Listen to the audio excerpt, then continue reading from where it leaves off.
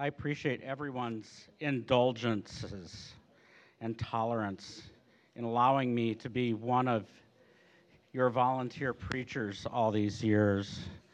It's quite the privilege. Good morning. I am Scott Oakman, as Pete said, and a member of the volunteer preaching team. My lovely wife of 37 years, 37 years. Anita and I have been part of this congregation for 27 and a half years, and she's working back there in the sound booth, and so she can cut me off at will. She's been my partner all this time. We live in Eagan, and we have 4 children, ages 30 down to 17, and we're getting perilously close to that empty nest phase in about 10 months, 2 weeks, and 1 day, but nobody's counting. I am a hospital psychiatrist at Regions Hospital, and I wear a number of other hats as a medical educator and administrator for Regions and Health Partners and Hennepin Healthcare. And this is number 2 in our series of Jesus stories, which are specifically Jesus stories about money and finances, which was actually his favorite topic, second favorite topic, other than the kingdom of God. And last week, Pete led us through some stories from the 12th chapter of the Gospel of Mark, which had the theme of God as the ultimate owner of everything and the source of all generosity, which are there to remind us to offer ourselves and all that we have to Jesus. And I especially appreciated the reminder that we should not be stingy with people and claim that we are generous with God, and to not look for God's approval of our piety while we're ignoring the poor who are around us. God sees every act of our generosity, even the very smallest. And Pete ended with a tip to do something good for someone who has less than us. And I was just kind of wondering, did you find an opportunity to do something good with your resources for someone who had less last week? Because I had a lovely opportunity to do something, and I'm going to get to tell you about it toward the end of this sermon. I want to continue on with these themes of using our resources for good with a story from Luke's gospel about a very unlovable person who encountered Jesus, a tax collector named Zacchaeus. But first, I want you to think about something, and I'm not going to ask for a show of hands. Have you ever felt like an outcast? Have you ever been rejected or made fun of because of how you looked or talked? Were you bullied, shamed for your appearance? How did you cope with that? How did you respond? What effect did that have on you in later life, on your relationships with other people, on your relationship with God? Let's pray. We thank you, Lord Jesus, for seeing us all the time. And we pray today that you would speak to us and that you'd enable us to respond to you. In your name we pray. Amen. About 50 years ago, this week actually, I moved into a new town at the age of 10 and a half. It was a month into a school year that had already started. And that would have been bad enough in itself, but just stay tuned. At our previous location, I'd been in a K through 6 elementary school. And the previous spring, they decided to promote me from 4th grade to 6th grade. Now, I was a 10-year-old, chubby-cheeked, baby fat padded, Iowa twang talking new kid, a 6th grader coming into a grade 6 through 8 middle school in a new town in Minnesota, not knowing anyone. I think that Lauren Olson, the kid next to me alphabetically in PE class, already had a full beard.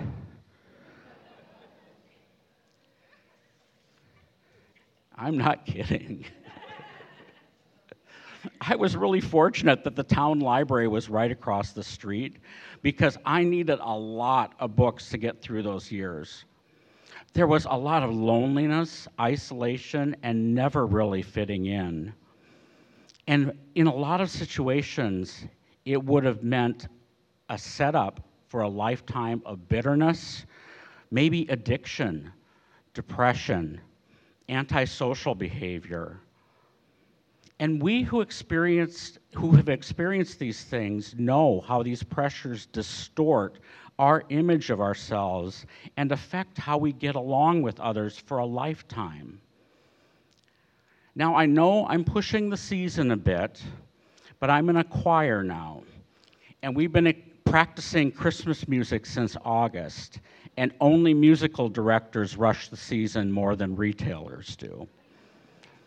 So as a preview, coming up in December, the sermon series is going to be Christmas Classics.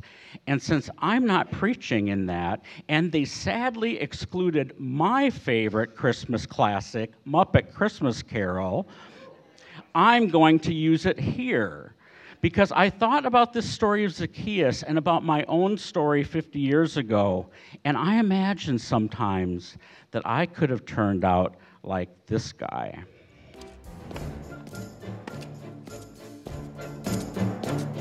When a cold wind blows, it chills you to the bone. But there's nothing in nature that freezes your heart like years of being alone. It paints you with indifference like a lady paints with rouge. And the worst of the worst The most hated and cursed is the one that we call Scrooge. Unkind as any, and the wrath of many. this is Ebenezer Scrooge. Oh, there goes Mr. Humbug, there goes Mr. Grim. If they gave a prize for being mean, the winner would be him. Old Scrooge, he loves his money 'cause he thinks it gives him power. If he became a flavor, you can bet he would be sour. Even the vegetables don't like him. There goes Mr. Skinflint, there goes Mr. Green, The undisputed master of the underhanded deed. he charges folks a fortune for his dark and drafty houses. Us poor folk live in misery. It's even worse for mouses. Please, sir, I want some cheese. He must be so lonely, he must be so sad. He goes to extremes to convince us he's bad. He's really a victim of fear and of pride. Look close and there must be a sweet man inside. Nah.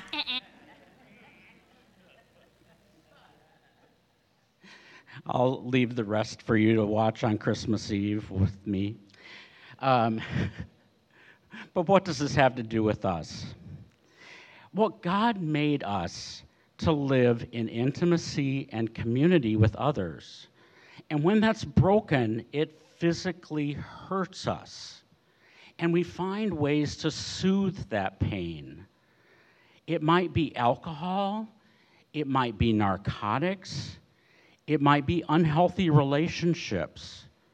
It could be obsessive hobbies, video games, novelty seeking, adrenaline rushes, and that ever-popular panacea, retail therapy, buying happiness. What happened to Scrooge was that he filled the gap of lost love with the security of wealth. And soon, the enjoyment of what money could do was replaced by the love of money itself, which led to ever-increasing isolation, fear, and rejection in his community. Jesus dealt with a lot of people like us, too. The unpopular, the cast-offs. And in his time, the people who had been cast off by respectable society, the popular, pious, beautiful, and healthy people, were forced to get by however they could through disreputable means. For some, it meant begging, like lepers, the disabled, and the blind. For others, it meant prostitution. But the worst of worst were the sellouts, the traitors, those who extorted excess taxes from their own people. And that's who we meet in Luke 19. Jesus entered Jericho and made his way through the town. There was a man there named Zacchaeus. He was the chief tax collector in the region, and he had become very rich. He tried to get a look at Jesus, but he was too short to see over the crowd. So he ran ahead and climbed a sycamore fig tree by the side of the road, for Jesus was going to pass that way.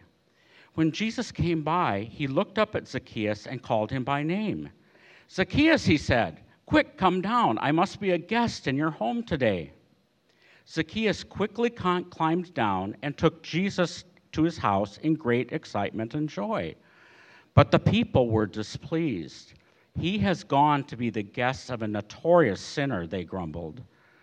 Meanwhile, Zacchaeus stood before the Lord and said, "I will give half my wealth to the poor, Lord, and if I have cheated people on their taxes, I will give them back 4 times as much."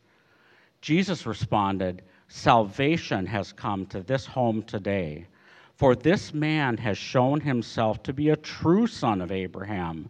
For the Son of Man came to seek and save those who are lost."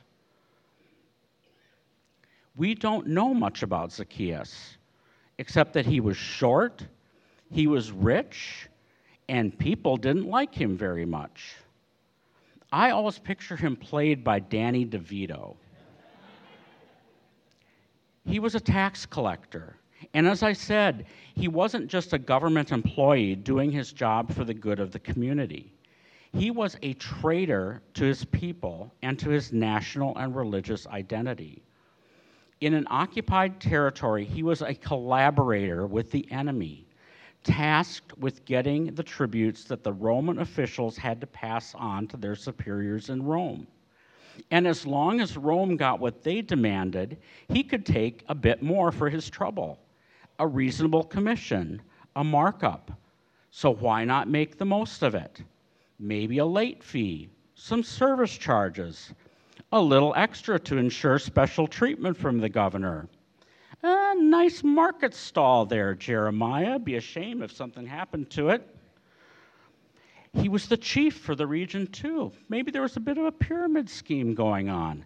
Little mob boss vibe, kickbacks, payoffs. He was pretty crooked, and people didn't like him. They crossed the street when they saw him coming, and so he didn't like them either. The Romans were the only people he had to please, and gradually he got more isolated, meaner, more alone, more hateful, and more hated. I don't know if any of you have ever heard of the phrase short man syndrome. It was once my misfortune as a medical student to rotate where a notoriously mean surgeon was practicing. He had a reputation for yelling at subordinates, belittling trainees, even throwing sharp objects across the room at people who made errors. My senior resident at the time just said, "Well, he's got short man syndrome," meaning that he had to be mean and threatening to make up for what he felt he lacked in others' eyes in terms of his stature. If others wouldn't respect him, he made sure they would fear him. But do you think anyone really wanted to work cases with him or even be around him? For Zacchaeus, money and Roman power had changed him from being small and weak and powerless to being able to exert a power and control over the people of Jericho that they couldn't do anything about. But it came at a cost. I don't imagine that he had people coming over for dinner very often at all, even though he could certainly afford it. But least of all, the famous traveling rabbi, Jesus. I don't know why Zacchaeus was so eager to get a look at him that day that he would break, risking a limb to climb up a tree. It might be that he had heard about a couple of things Jesus had said before, things that Luke records for us in the previous chapter, chapter 18. For example, he told the story to some who had great confidence in their own righteousness and scorned everyone else. 2 men went to the temple to pray. One was a Pharisee, and the other was a despised tax collector. The Pharisee stood by himself and prayed this prayer: I thank you, God, that I am not like other people, cheaters, sinners, adulterers. I'm certainly not like that tax collector. I fast twice a week, and I give you 1/10 of my income. But the tax collector stood at a distance and dared not even lift his eyes to heaven as he prayed. Instead, he beat his chest in sorrow, saying, O God, be merciful to me, for I am a sinner. I tell you, this sinner, not the Pharisee, returned home justified before God. For those who exalt themselves will be humbled, and those who humble themselves will be exalted. Had Zacchaeus heard directly or indirectly about this rabbi who had made a tax collector out as the good guy in his story? Maybe he'd also heard that Jesus had another ex-tax collector named Levi or Matthew who was now actually traveling around with him as one of his closest followers. And then there was this even more puzzling story. Another one of those religious leaders, a guy with a perfect resume, had asked Jesus this question: Good teacher, what should I do to inherit eternal life?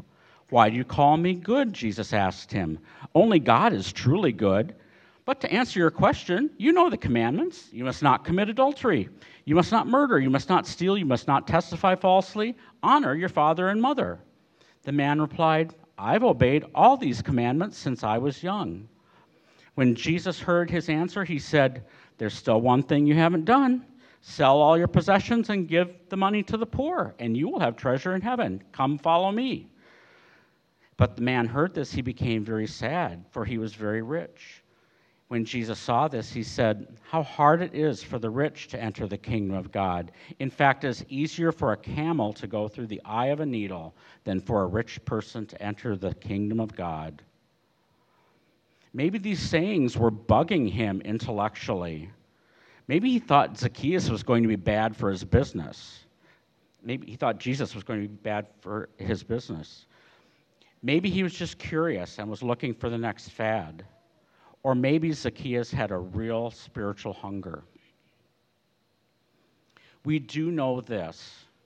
Jesus sees him as he was in his workday, on his way to go shake down some more denarii for the Romans. Not specially dressed up, not holy, no special audience or reserved seating, no show of penitence, no groveling at his feet either, not begging for a favor, just a guy in a tree trying to get a closer look. And as near as we can tell, Jesus just walks by, looks up, and calls out, Hey, Zacchaeus, let's do lunch. In fact, I'm inviting myself over to your place now. Luke tells us that he quickly climbed down and took Jesus to his house in great excitement and joy.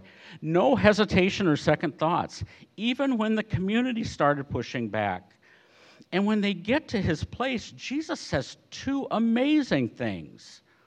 First, Jesus calls him a true son of Abraham. He's saying, Zacchaeus, you are one of my people. The people of God.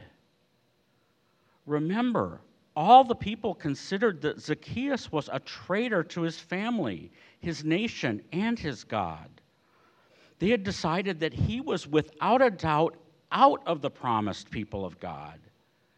And Jesus declares this man in because he, the Messiah, says of himself that the Son of Man has come to seek and save those who are lost. How was Zacchaeus lost, and what had saved him? Zacchaeus was lost because he had become separated from God and God's community through his own responses to rejection by and from that community. Zacchaeus had a hand in this too. He's not innocent. None of us are, but we need to own our own responses to what happens to us. It probably did not happen all at once. It was a gradual, progressive turning away until it was just him and his hoard of cash and all the power that it conveyed to him.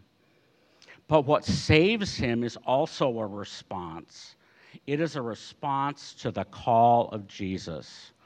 Quick, come down, I must be a guest in your home today. And he quickly climbed down and took Jesus to his house in great excitement and joy. What comes after? The giving half his wealth, the promising restitution, is not about bringing him salvation, but it's about restoring him to community.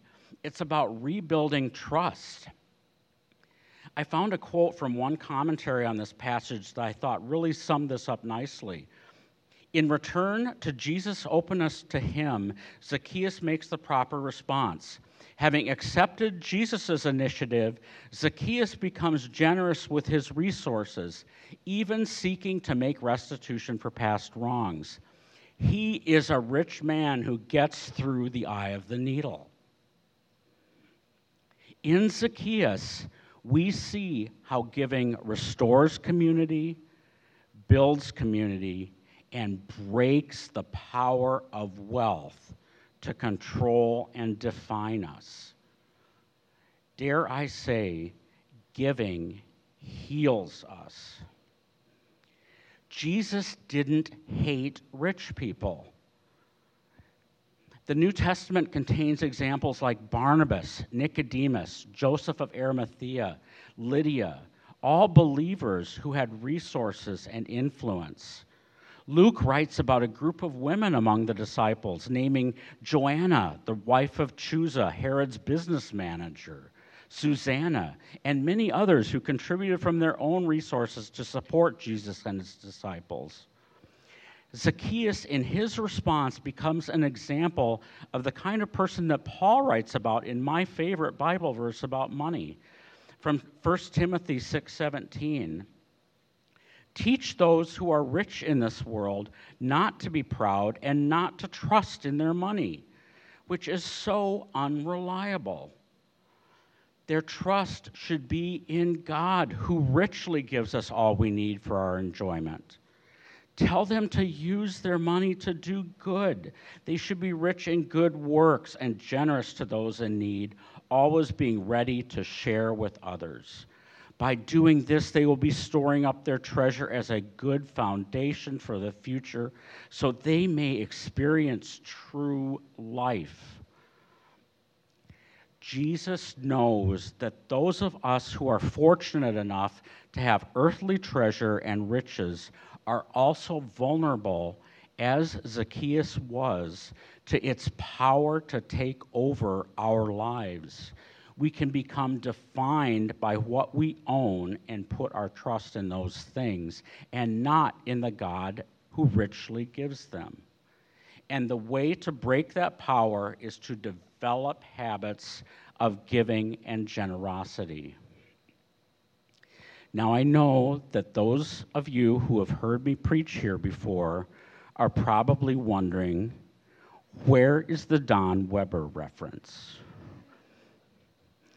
Don is another member of our preaching team, and he and I have been known to make a few generally well-natured jabs at one another in our sermons. What you may or may not know about Don is that he cares tremendously about investing in people. He and Cindy, years ago, sponsored a child with World Vision. And then another. And then another. And I don't know, I think they may own the whole village now.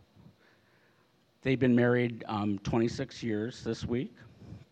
As Cindy said, having a blended family is not for the faint of heart. I told her marrying Don is not for the faint of heart either. Don also got interested in the needs of people in the developing world for safe water and started participating in charity runs to raise money for wells in villages where people had to walk miles every day for safe water. And then he did these crazy endurance desert runs, like, 100,000 miles. It was nuts. And that wasn't enough. He actually then went and visited some of these places where his sacrifice of money and sweat was saving lives and met the people whose lives he had affected. I think of Don as an example of what we're trying to do here at River Heights in this campaign and always love God, love people, and change the world. How we use our giving to restore community and build community. Again, I really believe that giving can heal us, because whether it's through our service, through the acts that we do for one another,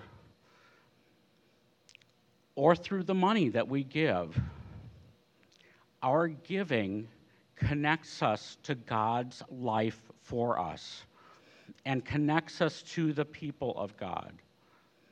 For Zacchaeus, after his encounter with Jesus, his wealth was no longer his life, but it became his way to experience true life. It was a life that built toward the future, that was rich in good works and generous to those in need. And instead of isolating him from the community, his resources now connect him to the community. And it takes Scrooge a few years longer and some supernatural visits from some ghosts, but he gets the idea too. He's no longer an isolated orphan.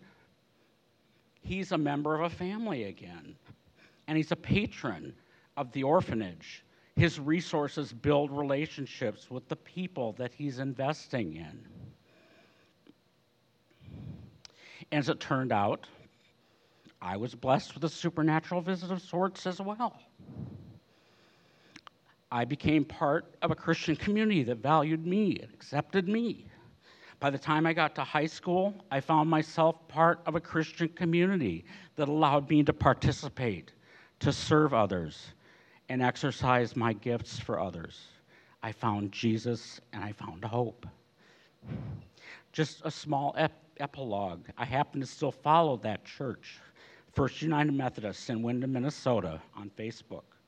I guess last Sunday was their youth Sunday, and their kids went out into the community. They posted some pictures, and it just made me think about how important that church was. I wanted to make sure that I got the one with the corn in the background, because Southwest Minnesota. So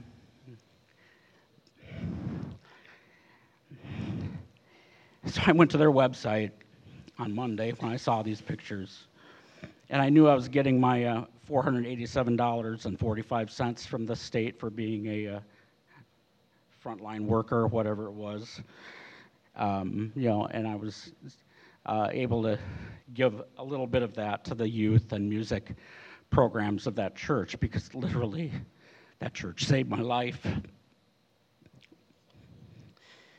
introduced me to a real relationship with Jesus. So all of us, rich and poor, have gaping holes in our lives. Some of them are new, recent losses. Some of them are old, hardened scars. And we spend our lives trying to fill them with anything we can stuff in there to stop the aching for a little bit. Food, toys, alcohol, drugs, sex, sports, amusements, control over others. Grudges, vengeful plots. I can't tell you how many nights I stayed awake plotting the revenge I was going to take on those bullies in middle school. Just thank God I never got a chance to try. We judge others, we lie, we cheat, we steal and manipulate. But it's all nothing when we meet Jesus. He somehow cuts through all of our BS, and he shows us our true self, and he says, hey friend, let's do lunch. And what else can you do except climb down from your tree and start cooking?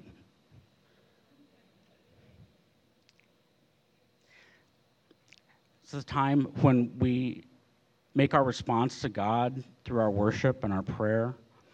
So I want to ask you to stand if you're able, as you're able, and have the worship team come up and get ready. You may have some response to some of this, and you'd like to pray with somebody. We'll have some prayer team folks on the side. Maybe you guys from the prayer team can make your way forward to. These are trained people who like praying with people and will be kind and friendly to you on either side. And then the worship team will lead us for a bit, and then they will dismiss us when we're done. We'll have a couple of, every week we end the service with a few tips, something to read, something to pray, and something to do. For reading, I think we would all benefit just from taking another look at Luke 18 and 19. There's more widows, more Pharisees, more tax collectors, and more money. And just a lot of good stuff to read there. Look at all the different ways that people respond to Jesus there. It's pretty cool. And then pray that Jesus' love would fill your gaps and restore you. If some of you really need some deeper work on those gaps, think about looking into Celebrate Recovery on Tuesday nights here at church. It's a ministry. Vanessa would love to talk to you about that get to know just some deeper ways of knowing Jesus' love through that. And then respond quickly to what Jesus is showing you to do, whether that's giving or serving in a new way. Just do, when Jesus calls, respond. Come down out of your tree and start cooking lunch. Thanks a lot.